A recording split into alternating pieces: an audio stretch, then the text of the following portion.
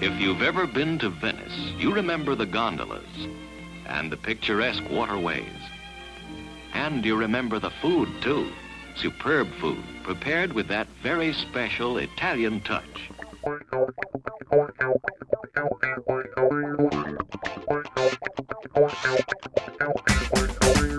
Welcome back to Airwaves Full of Bacon, the Chicago food and restaurant podcast by me, Michael Gebert, James Beard Award-winning video producer and food writer for the Chicago Reader, Serious Eats Chicago, Thrillist, and more. First off, I go to the kitchen at Fat Rice, where Abraham Conlon and Adrian Lowe, chef owners of the world's first Portuguese Macanese hipster fusion spot, take on a new frontier, dim sum. Then it's Erling Wu Bauer, veteran of Paul Kahn restaurants like Avec and The Publican, and now executive chef at Nico Osteria. I talk with him about how you get seafood from all around the world and cook it like Italians in the Midwest. Joe Campagna has a food blog. That's not so rare. What is rare is that he's a food blogger who actually worked in the business, so we'll talk about that. And Karen and Jody Warner are organic farmers from Benton Harbor, Michigan, who are big fans of the upcoming Good Food Festival. I talked with them about why that festival matters to farmers, and why farmers matter to you and me. That's all in Episode 9 of Airwaves Full of Bacon, the plastic chair calling dibs on the Chicago food scene.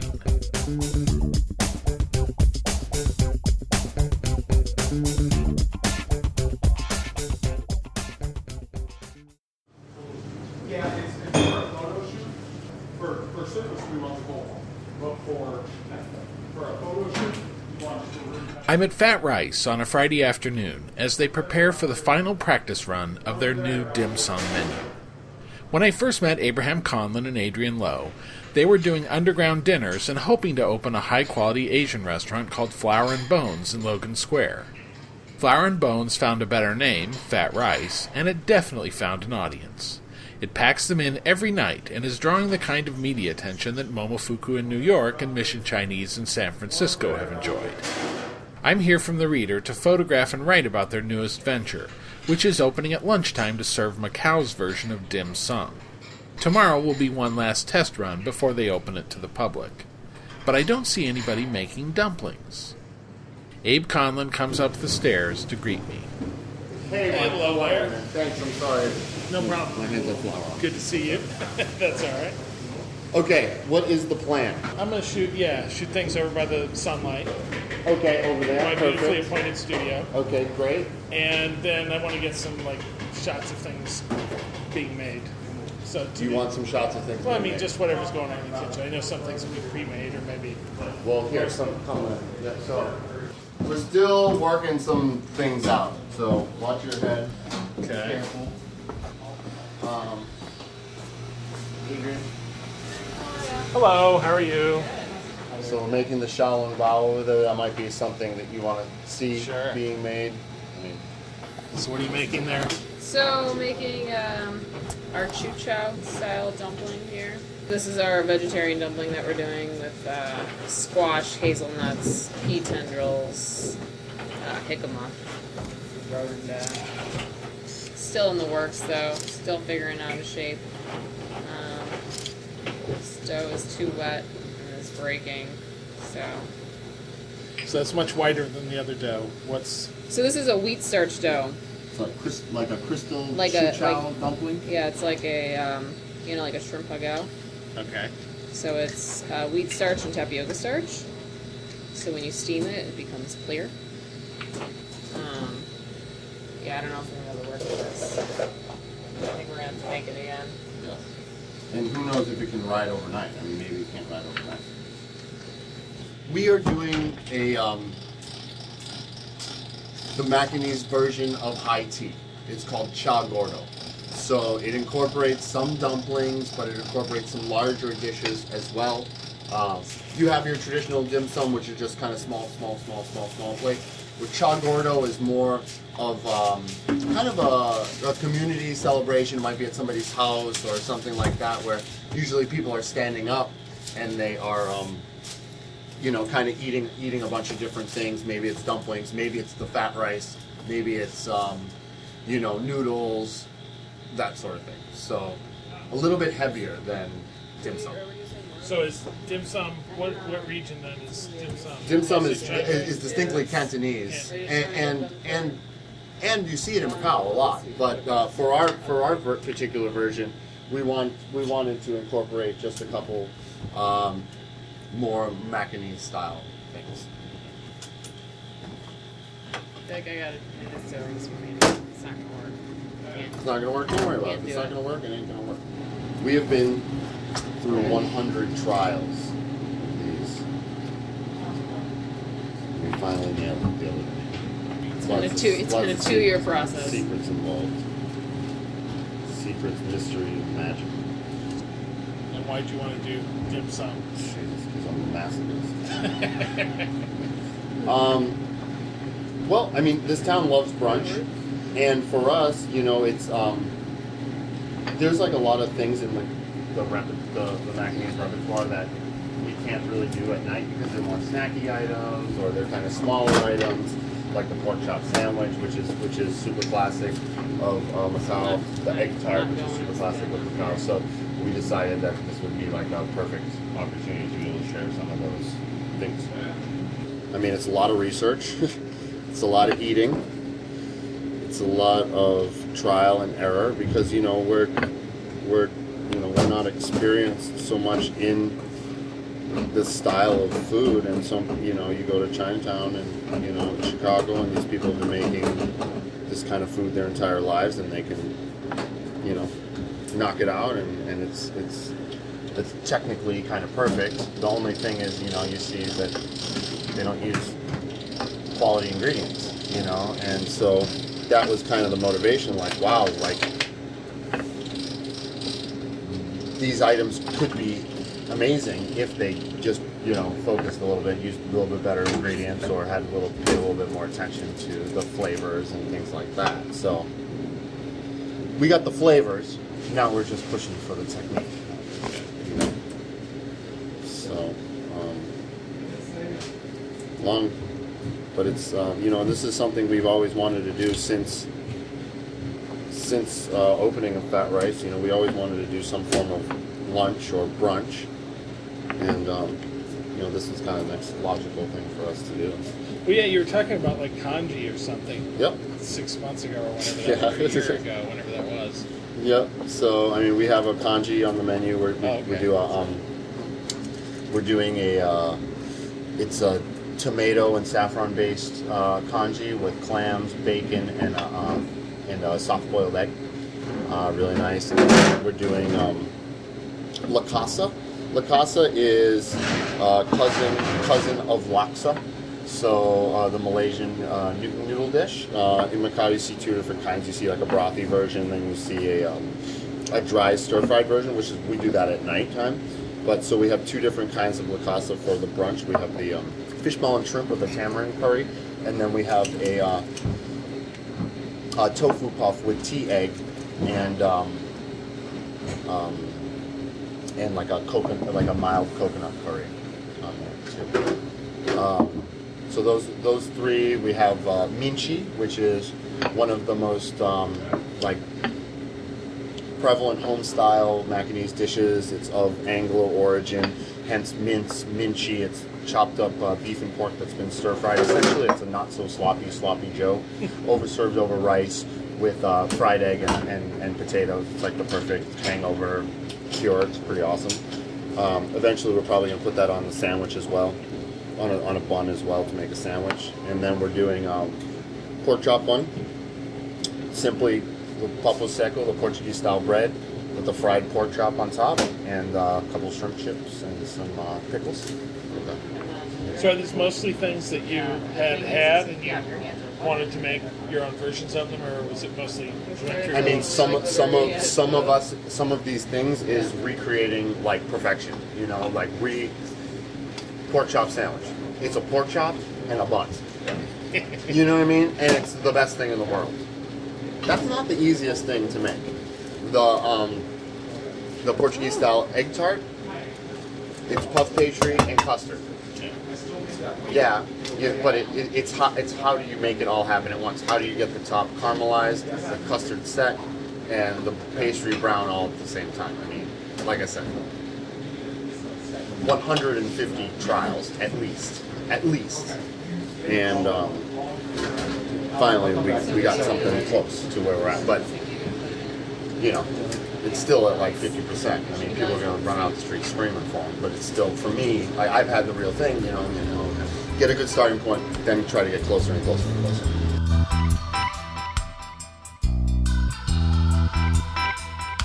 Dim Sum happens Friday, Saturday, and Sunday at Fat Rice, 2957 West Diversey. Those photos you heard me snapping appeared at the Reader, and they're gorgeous. So check them out. I'll have the direct link at skyfullofbacon.com.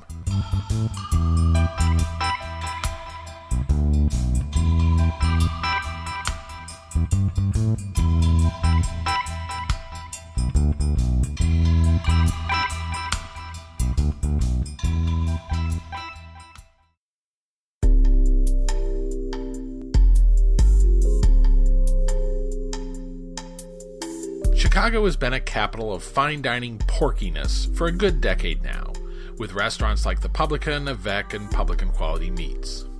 Something else all those restaurants have in common?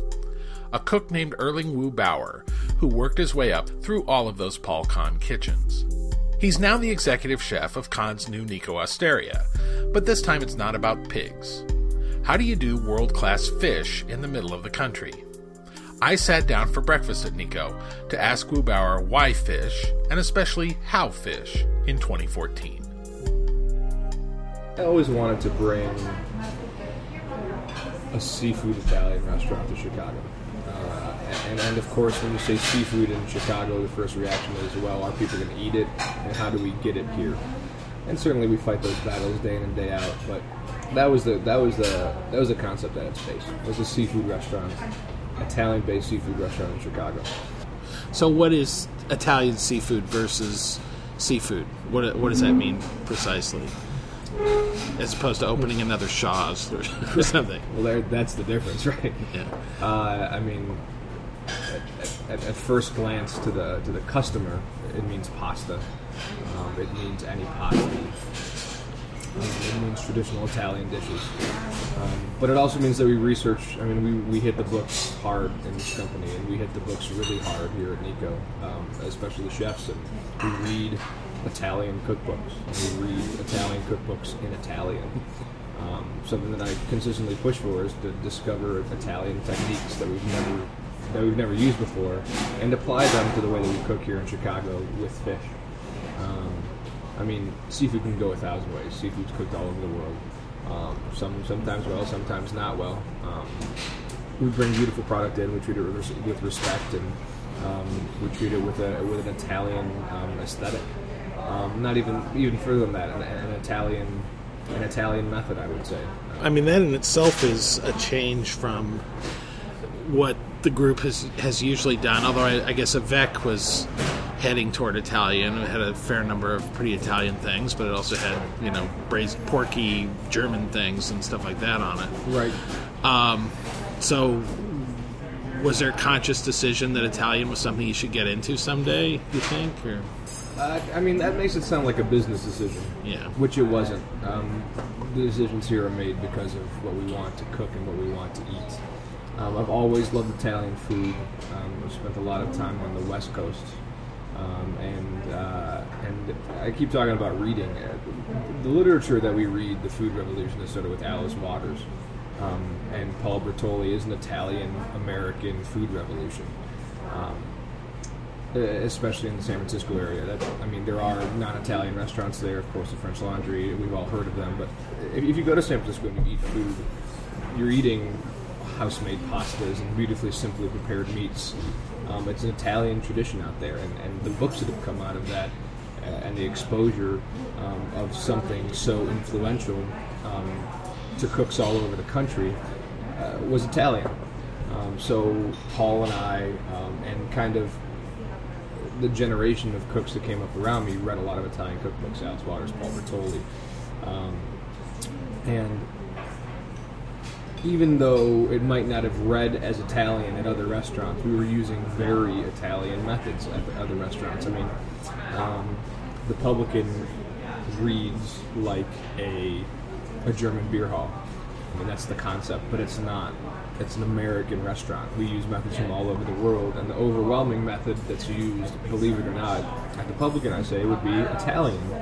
I mean, there's not pastas on the menu, but we read Italian cookbooks and we use Italian methods and we use Italian sauces. And the style of food is Italian. Simple protein, a sauce over the top, no reduced sauces. And at Avec, when I went to Avec, I definitely pushed the menu towards Italy, Morocco, away from Spain, even towards Turkey, because that's where I kind of wanted to focus on.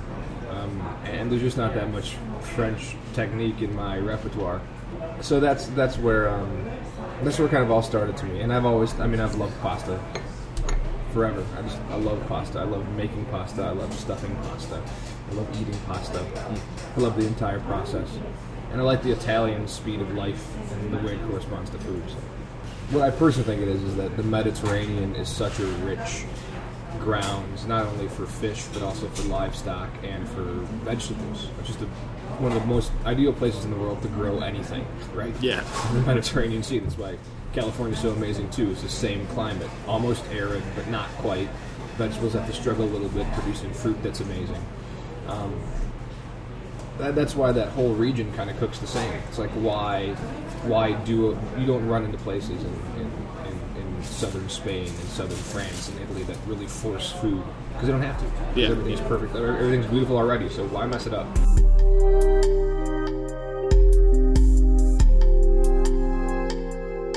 So what are some of the dishes that you think really sum that up? What are things you're excited to be making? The crudo would be the perfect example. The entire crudo section of the menu. We basically bring in the best fish from all over the world. I'm not exaggerating. I mean, the Japanese get all the very, very best stuff.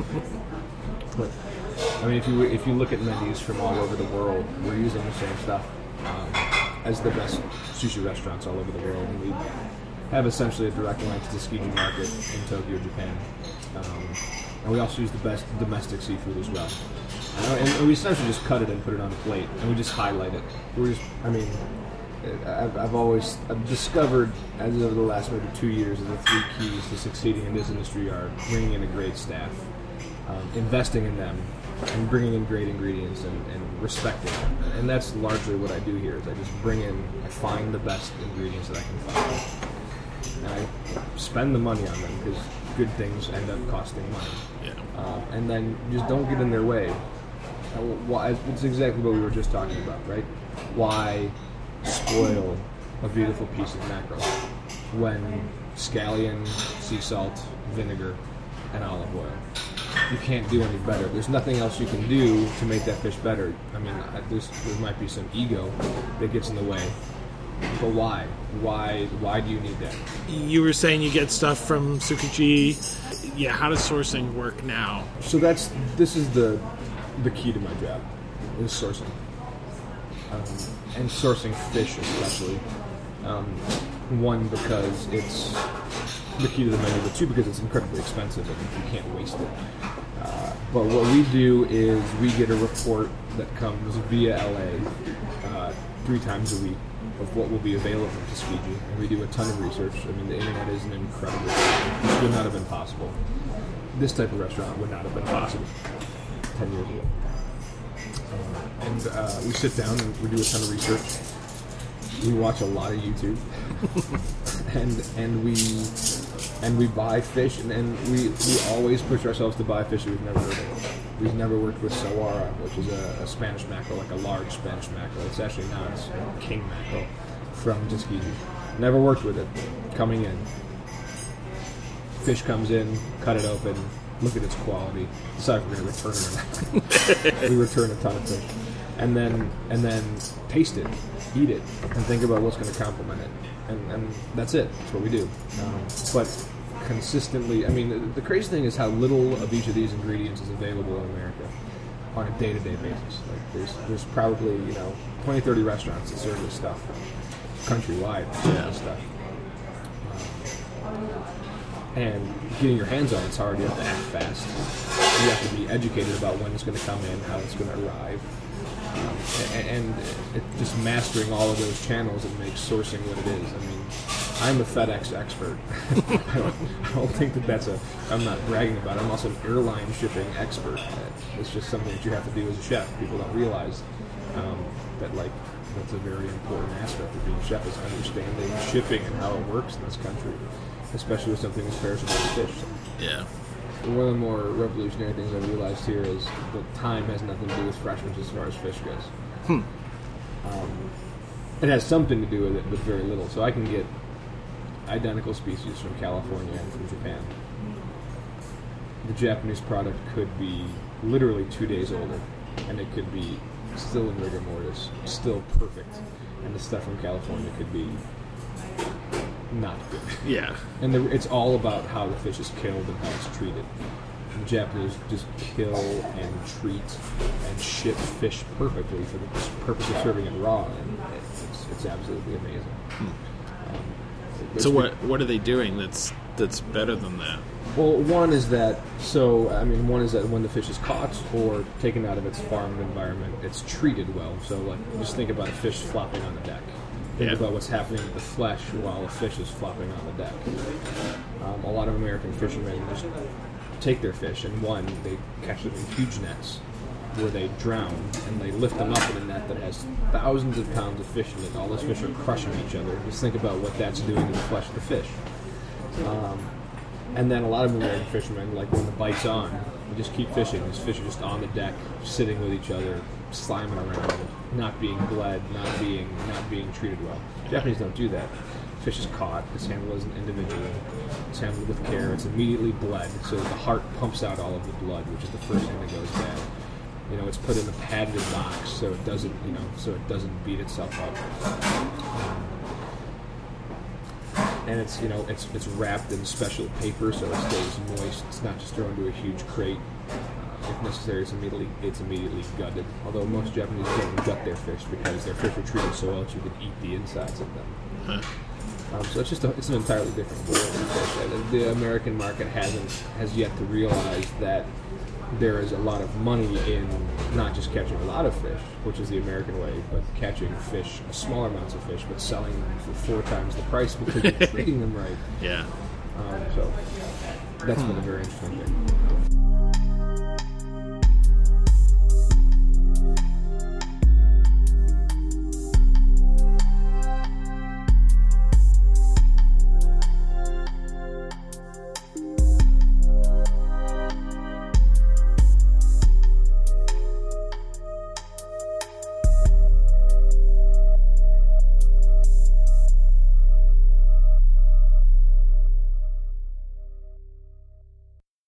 I don't have any other brilliant recommendations for Italian seafood, but jumping back a story, this is a pretty good time for Chinese food in Chicago. There's only one Fat Rice, but a number of more conventional Chinese restaurants have opened in the last couple of years that I like more than a lot of the old standbys. For dim sum, that would be Cai, C-A-I, which is on the upper level of the Chinatown Square Mall on Archer, just north of the original Wentworth Street Chinatown. It gets really busy on weekends, which is a good thing, because it means everything on the cart is freshly cooked. There are other new dim sum places in the mall too, Ming Hin and Lao Yu Ju, but Cai's my favorite. On a side street in Chinatown is Go for Food, that's Go number 4 Food, which sounds like a grocery store, but has the best hot and sour soup in town and excellent seafood dishes, including a very reasonable whole-fried Dungeness crab. And on the north side, check out Chengdu Impression, which is apparently run by a nephew of Tony Hu of Lao Sichuan fame. The attention is focused more on the exotic stuff, but even the conventional things I've ordered from there have had a lot of rich, funky flavor, improving my stable of Chinese delivery options immensely. I'll have links for all of those in the show post at skyfullofbacon.com.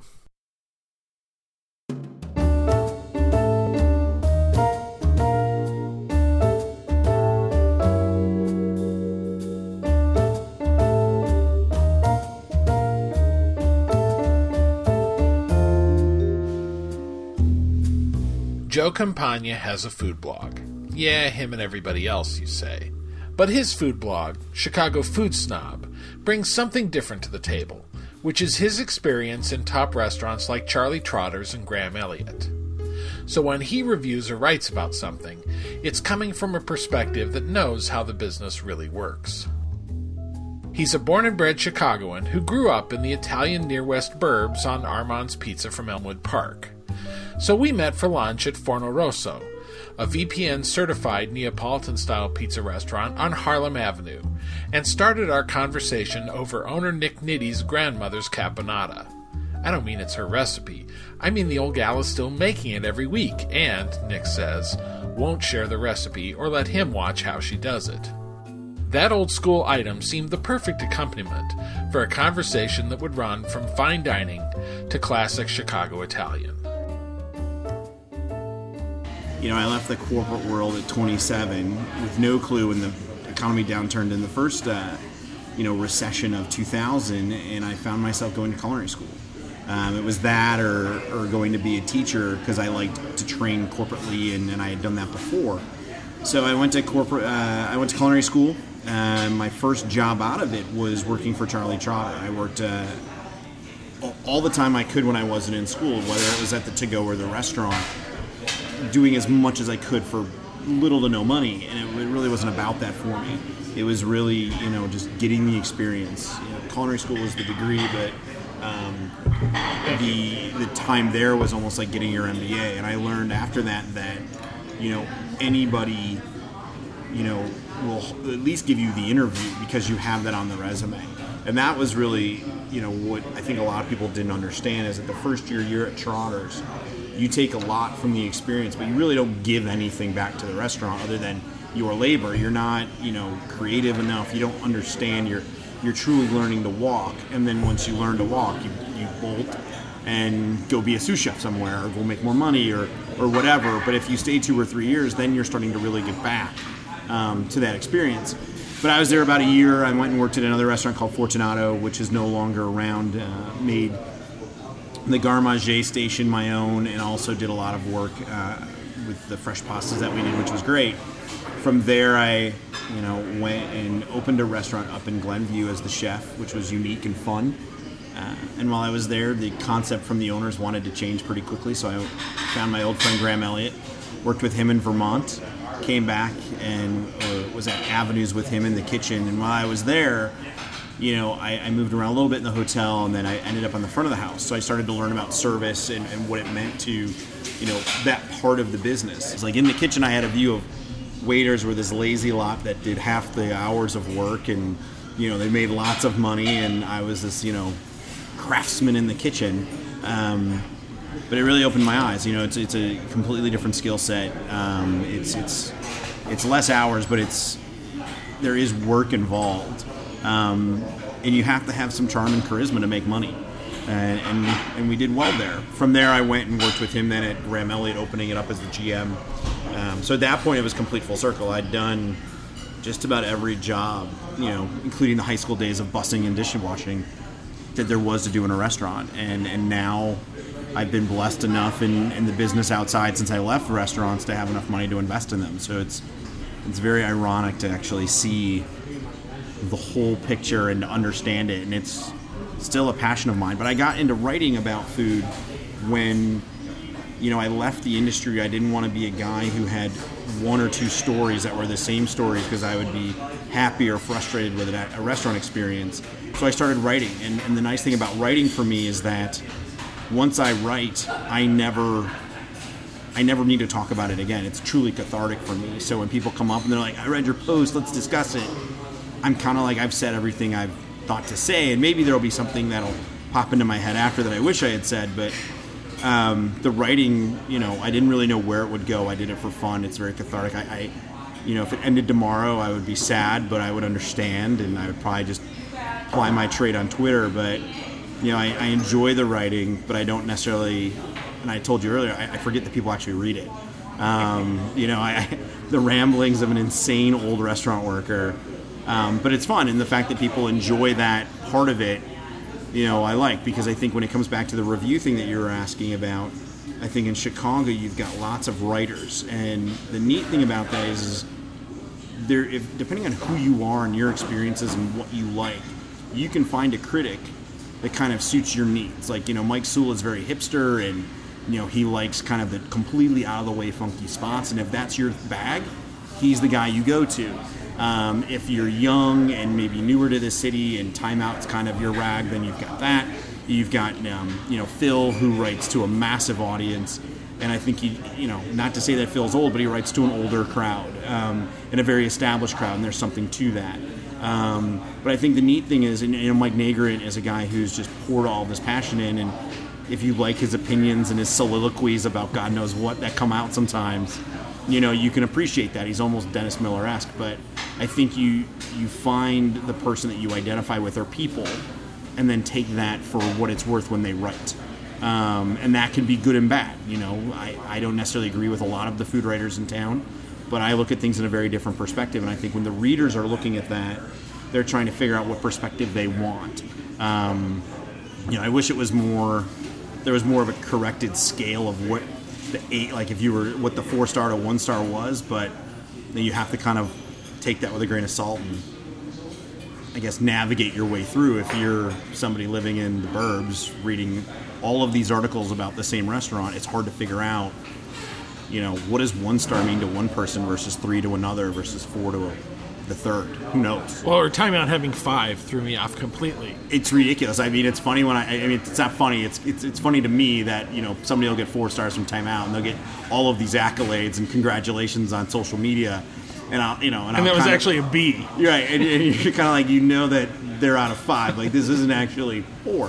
But the other part about Time Out, which totally confuses me, is that they gave Donut Vault 5 stars. So it's like, where is the spectrum and where is the perspective of, does this mean it's the greatest donut ever made and there is no other donut to really, like this is the gold standard of all donuts, and it was the first, but then you're also comparing that donut to Alinea at 5 stars, which, is if Alinea were to make a donut, this is the donut they would make? I don't understand how that works. And when Brandon Sodakoff was not happy about the review that Green Street Smoked Meats, did I get the name right? That he was saying, well, 3 is like the best that a barbecue restaurant should deserve, or something like that. And I totally disagree with that. Actually, my 5 stars would all be barbecue restaurants in Texas, and fine dining struggles to reach that. Barbecue is one of those where you look at it, and it's like if somebody said to me, "Hey, I want to open a barbecue restaurant," I'd be like, you're messing with some people's religion. Well, I think there's also a human temptation to, I spent this much money, therefore I loved it. I don't know.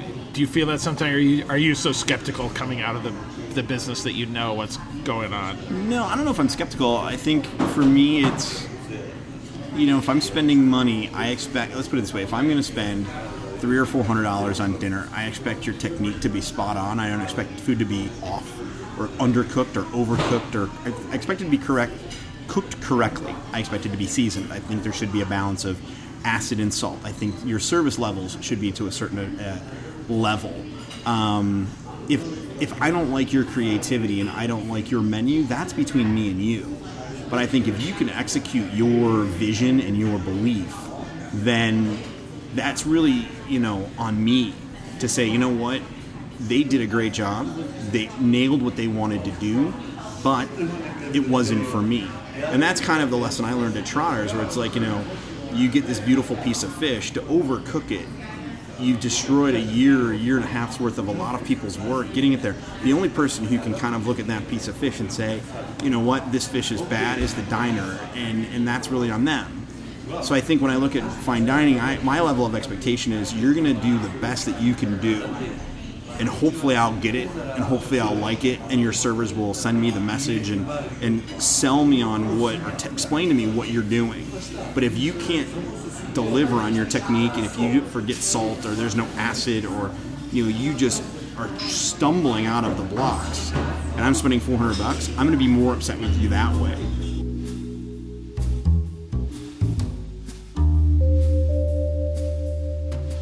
You mentioned creativity. I think that's kind of the other dividing point too. Is some things come out of expectations of chef creativity, some come out of expectations of tradition, and we have an example of that in front of us here at Forno Rosso, which is Grandma's Caponata.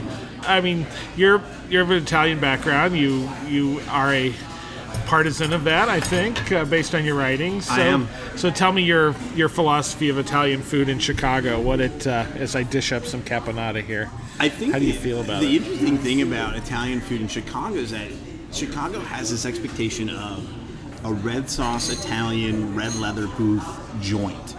That if Sinatra were to come into town, you would see him in the corner with the boys. Right. Which was Slicker Sam's in Melrose Park back in the day. There were do that. so many neighborhood joints, and I think that's what you expect. You want to see an old man or a group of old men sitting in the corner drinking wine out of a small shooter glass. It could be beautiful wine, but they don't need Riedel. They don't need these other things. It's simple food. It's direct. It's made with care, and it's grandma's recipe. There's some element of family there, and it's they're cooking like you're in their home. I think that's the expectation. What we often get, I think, is very different, and it's something I've struggled with, and I'm trying to figure out. I don't brush aside the new Italian. I worked at one in Fortunato that was so far from a red sauce joint, but it was still good, and it was different. It was ahead of its time, and I think Chicago and the food scene 12 years later is ready for that. But Italian food in town, again, you're dealing with someone's notion of being Italian. My grandfather made gravy with neck bones, and rarely do I taste that flavor anymore when I eat sauce. And when I go places and it's just, tomatoes from the can dumped with some garlic that's raw and never really cooked and, just kind of thrown together, it's extremely disappointing. So do you even go out for Italian, or you're too traumatized? I have been lately, only because there's been so many that have opened and it intrigues me. I very rarely will order like a red sauce pasta, although I think Piccolo Sonio, Tony Priola does a great job, and I've accused him of using neck bones when he says he doesn't. I think he's shading the truth a little. But I've gone out a lot more, and I've yet to find the place. And I live around the corner from La Scarola and Piccolo, and I'll go to Piccolo a lot more. La Scarola and some of those older school joints, they just seem lost and sloppy to me now. Like something's changed, and they're just treading water with their reputations. Cicchetti intrigues me. Azzurra, since they're nearby, I'm not a fan of Ombra or Nantiprima. RPM, as you remember, trashed, and I think you wrote that I was insulted as an Italian, and it was definitely frustrating for what I got.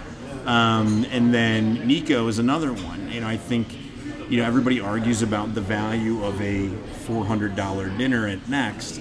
I think that question needs to get drummed down into the $15 lunch discussion.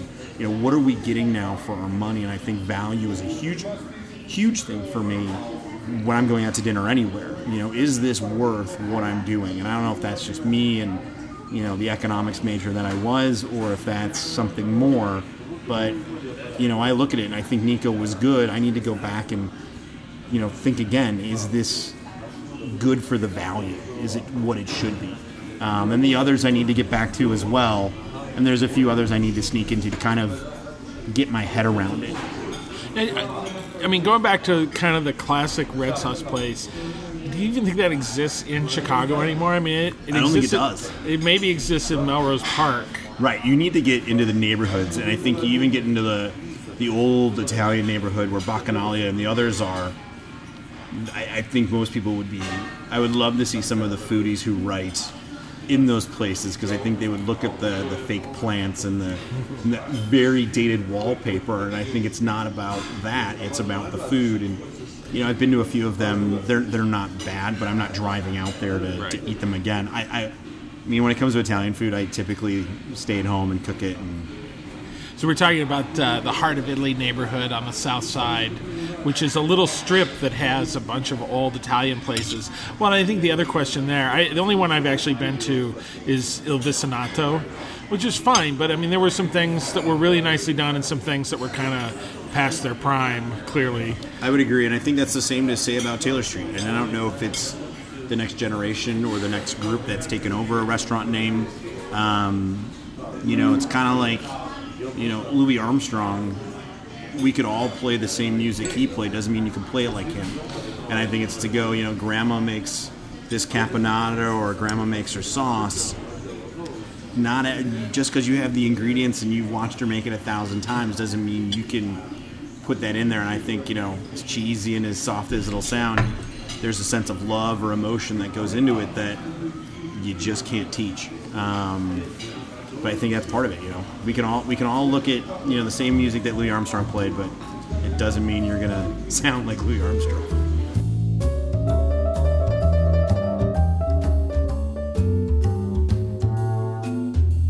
As a food blogger, I try to hold myself to the same level as critics. Well, they'll go to a restaurant twice. If I was just truly going out and dining and I ate once and it was horrible, I would never go back. Why spend your own money on that? Right. Yeah. I would never spend my money again. I would never go back, and I tell my friends don't go back. But I feel like if a restaurant has a bad day, I've got to give them another chance. When it's bad, again, I don't know. I think there's a difference on that. I mean, I've been to places that I thought were probably good, and I could just see it kind of falling apart in front of me. And then there are places like, okay, I know what kind of hack joint this is, and I don't need to be here ever again. No, I mean, there's places, and I just won't write, or I'll just do it in a quick look post or something like that. But I can't physically make myself go back after such a bad, slow experience. There's certain restaurants where they set up their servers to fail, and you can see that. Their servers are running like mad, and there's no way they're going to get you water and do the service that they deserve. Set up because physical layout of the place is poor, and they're giving... They're not. You see managers who won't pour water. You see managers who won't, pick up a dish and clear a table. You see managers who won't drop wine or open wine for a table. You see them. They're short on bussers. There's maybe one food runner, and the server is truly on an island, in trouble. And there's variations of that in lots of restaurants. And I think you've got to be, as a restaurant team, even if you're not getting tipped, you've got to help one another. And I think that's really what a lot of those restaurants are about. It's, not about what the person did or didn't do and that they don't do their side work. But as a manager, you're the lifeguard of that restaurant. You've got to know what's going on at all 60 tables or all 40 tables, where people are at. And that takes time. It's kind of like, when they talk about in sports that the game slows down. The first day I was on the floor, I was all over the place and I was a mess. And then I became a captain and it slowed down again. So if Chef asked me about any of my 6 tables, I knew where their mise en place was with silverware. I knew what course was coming next. I knew the wine was down or not. Hey, you guys want the hard dress or not yet? Let's go. You guys want to let me know? Yeah, you can bring them out. That's fine. Let's go ahead. That's great. Thanks. So I think it's a matter of... Good example there. She knew not to put it in pizzas for guys who are recording a podcast. But I think that's the awareness. And then as a manager, it's not about your station. It's about the whole restaurant. Is the kitchen slow tonight? Is the kitchen, pushing food out? Are my food runners not getting things out fast enough? You've got to see the whole room in its entirety, and you've got to know who's having a bad time. And your servers have to know that they can communicate. If your servers got a table that just can't make a decision and they can't, decide on anything, you've got to go over there and get them the wine. You've got to make that happen so that the whole place doesn't fall and it's not a house of cards where you're in trouble. And I see managers who don't want to do that because they feel they're managers, and whether they're done doing service as a server or they were never servers and they don't want to do that, that's a whole other ballgame. But it's almost like the mom. You've got to know everything that's going on in the house. And if something's quiet, something is wrong. It's like, where's your father? He's too quiet right now. It's like, why has that table stopped talking and they're not moving and they were happy 20 minutes ago? What's happening? You've got to do a lap. I see these people with, the servers or the managers with stuff in their ear, and it's like they can stand there and communicate. That's great, but I think you need to really walk the room and see what's going on. I'm one of the few who writes who's actually spent a considerable amount of time in a restaurant, and I don't consider myself a writer. And I never went to journalism school. I was horrible at English. My first few posts were horrific, and it was the practice of writing constantly that got me better. But I think you get some of these people who write about food who aren't understanding, or they're making it about themselves. And it's not about you. It's about telling the story for the restaurant. And it's understanding that my food was slow, but because you were sat, because you took 2 extra minutes, the 6 top or the 2 top or the 8 top, got all in at once before you. So now you're back of the bus when it comes to, getting your food. You're going to be a little bit slower than everybody else. Or if it picks up the pace, it's because you've caught up to, other people in a tasting menu. And I think it's understanding that when you're sitting in a restaurant, it's looking and knowing that, if they've recognized you, are they still delivering to everybody in the restaurant around you? And I think, there's a whole other discussion about anonymity and reviews, but if you know you've been pegged, you've got to figure something out to know if this is a real experience. Because I've gone into restaurants that others have written glowing reviews about, and I'm like, this is not the restaurant you described, or we have very different beliefs on what is good. And I find it's got to be the latter. To think that restaurants, let's put it this way, the restaurants that are concerned about their reviews are Googling every guest, and they're making sure they know who's walking through the door well before pre-shift and calling it out.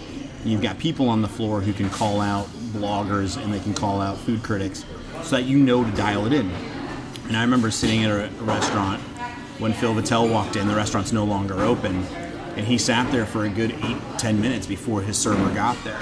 And the manager came over to touch our table. I was like, he asked how everything was. I'm like, good. I'm like, by the way, the guy at that table is going to own you if you don't get on it because it's Phil Vitale. And they had no clue.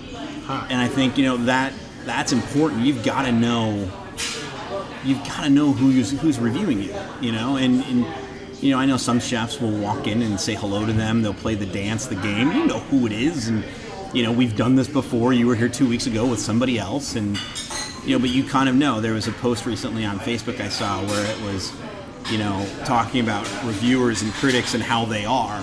And they all have tells, One of them, when they start to fidget, that it's a good experience. Others, there's nothing you can do. I mean, there was a writer, and a certain editor will know who I'm talking about, came in, reviewed Graham Elliott.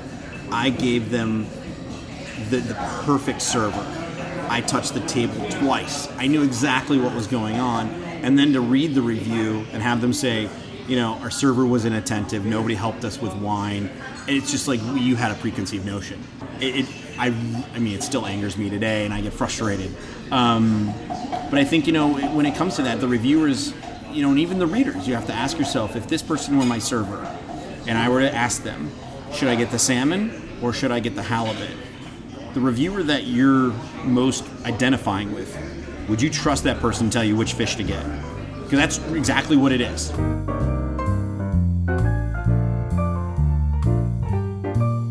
Joe's food blog is Chicago Food Snob. Forno Rosso Pizzeria is at 3719 North Harlem.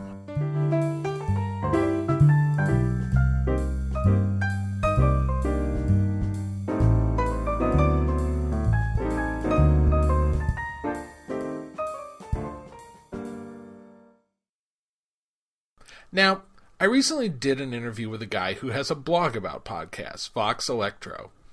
And one of the things I said about this podcast was that I don't think of it as so much as doing radio as doing audio. Now that sounds deep. I'm not entirely sure what it means. But I guess what it means is I'm doing less of a show and more little audio pieces that take you inside a place or to meet somebody and really find out what makes them tick. I mean, there's nothing wrong with the other kind. I'm all for that too. But this is what I want to do. I think it's cool. And if you think so too, if you think it's cool to go to these places and talk to these people, I'd like to ask a couple of favors of you. First, subscribe at iTunes and follow me on Twitter and Facebook. Twitter, it's at Skyful of Bacon. And Facebook, there's a Skyful of Bacon page that you can like, so you don't have to friend me and get the rest of my boring life. Then, share these podcasts with other people. Write a review at iTunes, retweet it on Twitter, share it on Facebook, whatever. And finally, there's a pretty good assortment of past shows available online by now, too. So if you haven't heard my interview with Ina, or with Gus from Greek Islands, or my visit to where they make country hams, or whatever, check those out, too. I'll have links for all of this in the show post at skyfulofbacon.com.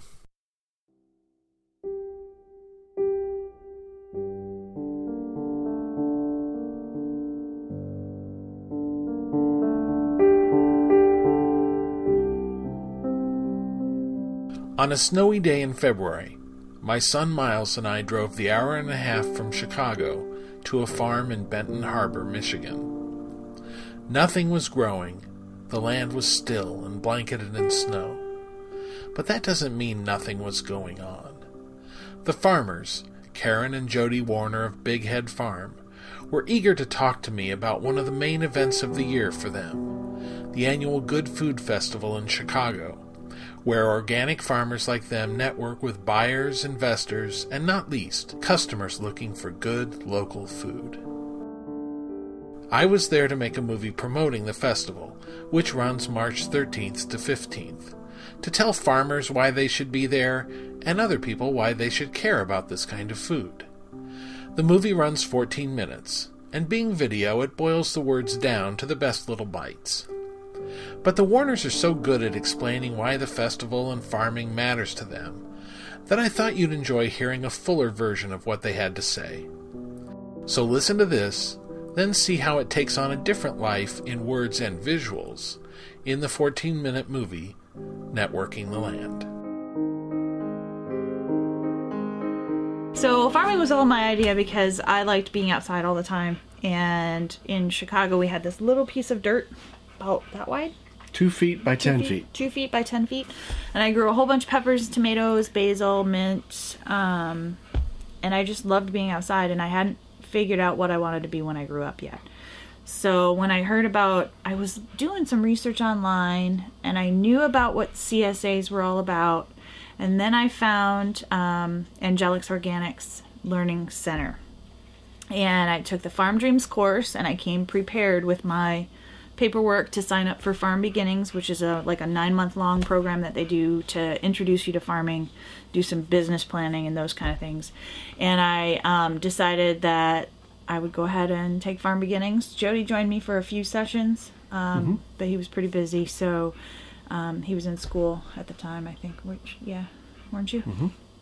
And then I lost my job, and Jody had already switched from his job to being back in school, and then that was kind of like the kick in the pants we needed to just say, okay, here we go, jumping whole body into the lake and see what happens.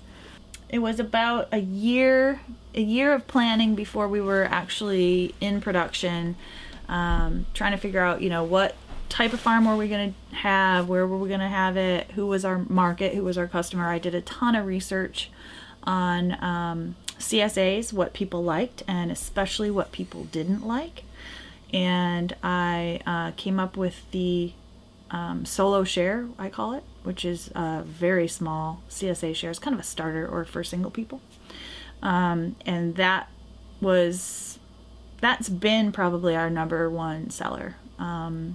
Because most of our customers are in Chicago, and I knew a lot of people that were single people that, were in school or, just hadn't met the right person yet. And they wanted to do a CSA, but when you get a huge box of vegetables every week, you have to do something with them. You can't just say, stick them in the fridge and take them out and microwave them later. That doesn't work that way. You've got basically a box of raw materials, and you have to figure out what to do with it. So it's an investment in time. It's an investment in the farm, and that's how we started. My CSA customers are the heart and soul of our farm. Without them, we don't have a business. But clearly, we've moved on to some bigger projects, like the blueberries and the apples are some massive projects, and we have But it's all for our customers. And there's just so much that we can't. I mean, I could give them thousands of pounds of blueberries, but not everybody has like a walk-in freezer. So then, when we moved here to this farm that we're currently on, it was 2 years ago, and the gentleman who owns this farm found me because I was out there begging someone to buy me a farm. And I learned pretty quickly, if you don't ask for help, you're never going to get it. So I went out on the internet and I said, hey, does anybody want to buy me this orchard that I had found that was for sale? Zachary wrote me an email and said, I don't really want to buy another farm, but I've got this one. And we talked, and then about a year later, he said, come on down and see it. And 10 days later, we had leases signed on it, and here we are. We hope to never move again, because moving a farm... Yeah. I don't know if you've ever moved a farm. We know guys with trailers and giant trucks. This was before we owned our giant truck and trailer. And, a couple tractors and farm implements, and never in my life do I ever want to do that again. And you have to learn the land again. I mean, you have to know your soil. You have to know what can grow in it. You have to know what it needs. And because we're doing the organics, we are on a rotation. So if you find out that the potatoes go really good in one field, they may not go really good in another. But because you can't plant them in the same place again, you're constantly running into that. So it's going to be probably a 3 to 7 year process where we learn this farm. We're in our second year, going into our third. And we've done a couple of things, working with the Natural Resource Conservation Service. We're participating in their Environmental Quality Incentive Program, which is a grant program where we do crop rotations. We do plantings for beneficial insects like pollinators and native pollinators. And we really want to keep it a biodiverse farm with a really healthy soil system. So that's what we do on a daily basis. We just, try to work with nature and try to give the farm what it needs to be able to grow all this good stuff.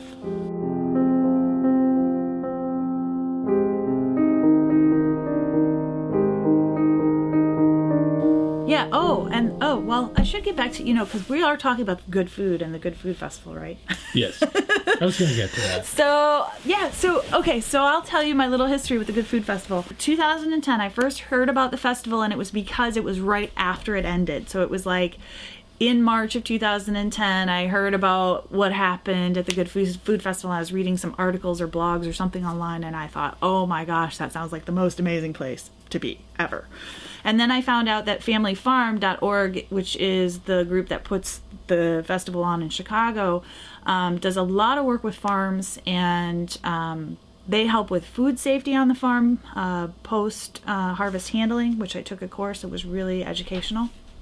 And they've been great. Anytime I need a resource or have a question, you can go on their website, call them up, and they are there for you as a farmer. And they're trying to connect people who are the consumers or the restaurants or the wholesalers, and trying to connect them with growers like ourselves, because not every grower is good at the business side of farming, and the business side is the sales, the marketing, the networking, the internet, the Facebook and Twitter and all that stuff, I'm lucky that I just have a very diverse background. I've been doing sales and mostly in retail, but I've worked for a lot of retail and sales and B2B and all that good stuff.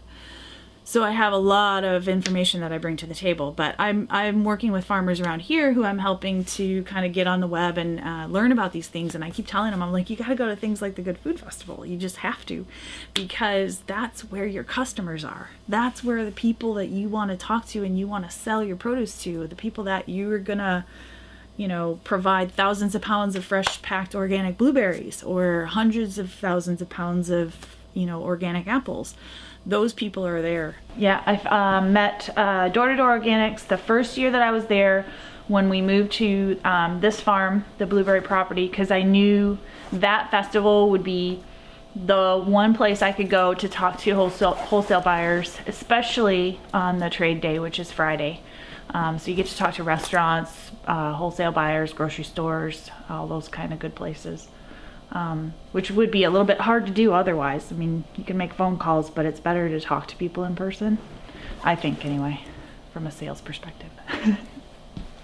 Now, how do you do that? I mean, you didn't have any product at that time, so... Right, so you take lots of pretty pictures, and you make a bunch of brochures, and you say, here's what I'm going to do, kind of like what we did when we started the farm. We just said, okay, here's our website, told a little bit about us, and then said, okay, we're going to start selling CSA shares. We'd not planted a thing yet, never even grown anything, to be honest, and on any scale.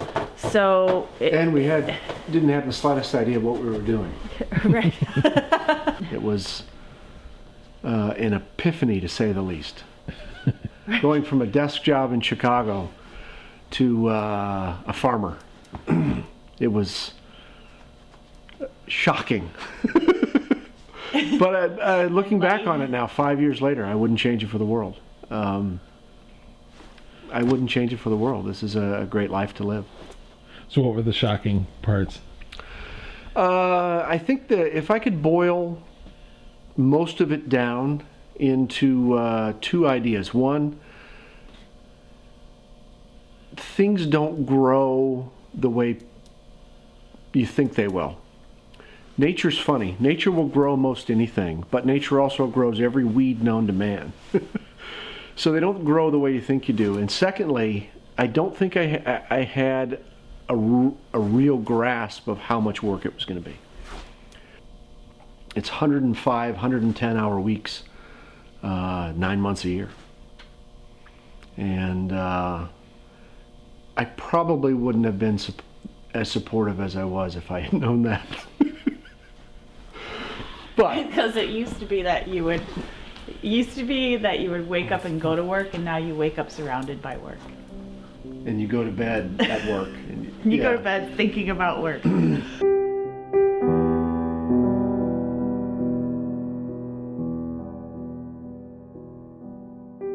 I think the one thing is that in Michigan there hasn't been a really huge movement toward organic. There are a couple of people out there doing it. Some of them are near to us here. In fact, there's two of the only other certified organic apple orchards are pretty close by. And they've been great, as far as giving us help and giving us assistance. If we call them and say, how do you deal with this and how do you deal with that? I think what we ran into when I started the farm, if we had our neighbors, and a lot of the neighbors in these rural areas just stop and they say, who are you and what are you doing? And we would say, well, we're farmers and we're growing organically. And they would say, you can't do that. And I would always say, why not? Yeah, because we got here somehow without all the chemicals, and it's just a matter of finding that natural balance again to keep things healthy, to still have a harvest, and to provide the kind of produce that people expect. So it's re-educating people on what food really looks like, and it may not be what you see at the local grocery store. You'll see some of it. It's starting to change a little bit. But yeah, doing it organically kind of sets us apart. And we're newbies. We're greenhorns. We've never done this before. So it's a huge learning curve. I mean, I have no idea what I'm doing, but we're trying. And that's all you can do is you just got to get out there and put one foot in front of the other and just keep going at it. And if the deer eat all your lettuce, okay, move on, do something else and keep growing. That's the thing. The seeds are going to keep growing. The plants are going to keep growing. And we just have to kind of help them out. The deer ate all our lettuce. Well, they ate the romaine. Yeah, they ate all the romaine. A couple years before that, the groundhogs, rabbits, ate all our spinach, all our lettuce. All the squash. All the squash. Farming is failing. I got attacked by a turkey. Karen got attacked by a turkey. I got attacked by a turkey. It was great. Actually, I realized at the moment that he started running towards me that I'm a lot bigger than the turkey. But it took me that, moment where I was like, wait a minute. Oh yeah, I'm bigger than the turkey. Yeah, I was scared for a minute. Less than a minute. Deer are a giant pain in the butt. They eat the blueberries, they eat the apples, they eat the apple trees. But there's enough hunters in the area, we really don't worry about them because sooner or later somebody's going to hunt the deer. We also see hunters that like to shoot coyotes, and we object to them shooting coyotes because coyotes eat the things that eat our vegetables. They eat the groundhogs, squirrels, rabbits, mice, and things like that. So it's one of the reasons we don't let folks hunt on our land, because we don't want them to shoot the coyotes that are in the area. As much as they are considered a menace in Michigan, they're beneficial to us because they eat the things that eat our vegetables. Yeah, you gotta have predators. You gotta have predators because if you don't have predators, then all you have is the things that eat your vegetables, things that we like to eat. It's a balancing act, just like everything. It's nature's going to put things back in balance if we weren't around, so we just kind of have to work with that and make things grow. So this year, yeah, I last year I was very proud to be the very first person to sign up to be an exhibitor at the Good Food Festival, and I did it again this year. They send an email out, and I immediately fill it out and send it right back. And I'm like, here you go. I'm going to be there. And so this year I got a corner booth. You're going to see me every day of the festival. We're going to have all kinds of good stuff. You can get your zombie-free t-shirts. So where'd the zombie-free thing come from? Oh, zombie-free. There are a couple of phrases in the world about genetically engineered foods. You know, there's genetically engineered GE food, GMO food, genetically modified. And one of the jobs I used to have, I used to frame the Monsanto catalogs every year. And I would look through their kind of, you know, professional stuff catalog. And there's some scary stuff that they sell, and I thought, this is kind of freaky. And so I started calling, you know, genetically engineered food zombie food. And we decided, you know, as we went organic, if you get certified organic anything, genetically engineered foods are not allowed. So if you're in the grocery store and you're concerned about genetically engineered foods, look for the certified organic label and you won't have any of that. So that's where the zombie free came from. We don't use, you know, toxic chemicals. We don't use genetically engineered seed. And it kind of became a thing. And now zombies are like this like movement, you know. There's like zombies everywhere. And then people see the t-shirts that we wear that say zombie free since 2009 and they're like, well, what does that mean? I'm like, well, if you come to, we have if you go to the Good Food Festival too, that's where we premiere our new assortment of buttons. We've done these little tiny 1-inch buttons every year. And it's our entire advertising budget. Yeah, pretty much. That and the website. So Jody's really good at it's all smoke and mirrors. Designing these really cool little buttons. So every year we have a new set of buttons that we premiere at the show and give them away. And last year, I think the biggest hit was the one that said, Monsanto can kiss my ass. Our second most popular button is a button that says, we can feed you after the apocalypse. We're afraid of what that might create, because heaven forbid the apocalypse comes and we're going to have thousands of people coming here. Yeah, and I am not a doomsday prepper. No. I read something recently, too, that said, please don't buy those apocalypse seed packs, because even if you buy the apocalypse, you know, seed collection that supposedly will feed you and your family after, you know, nuclear war happens, you still aren't going to know how to grow those things. It's just a complete waste of money unless you actually know how to grow. Yeah, have anything. Them call us. If you're going to buy those, call us. We'll tell you that we didn't know how to do it.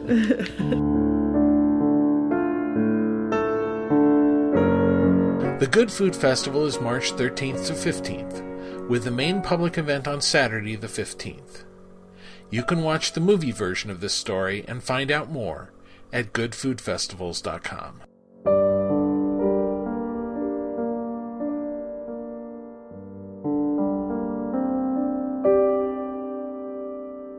They should call it the best food festival. The best food on the planet. Yeah, there's so much good food. Bring your money, bring your wallet. What else can I tell you? Would you believe, Mike, that I'm the chatty one?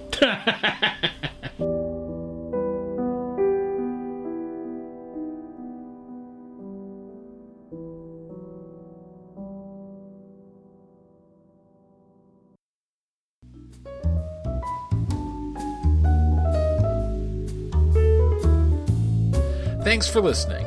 I hope this episode will have helped when the apocalypse comes. Thanks to Abe Conlon, Adrian Lowe, and everybody at Fat Rice. Erling Wu Bauer and Jenna Lieberman from Nico and One Off Hospitality. Joe Campagna of Chicago Food Snob, and Nick Nitti of Forno Rosso Pizzeria. And Karen and Jody Warner of Big Head Farm at bigheadfarm.com, and Grant Kessler of the Good Food Festival. Music is by Kevin MacLeod. I'll be back in a few weeks with another episode. This was episode number 9.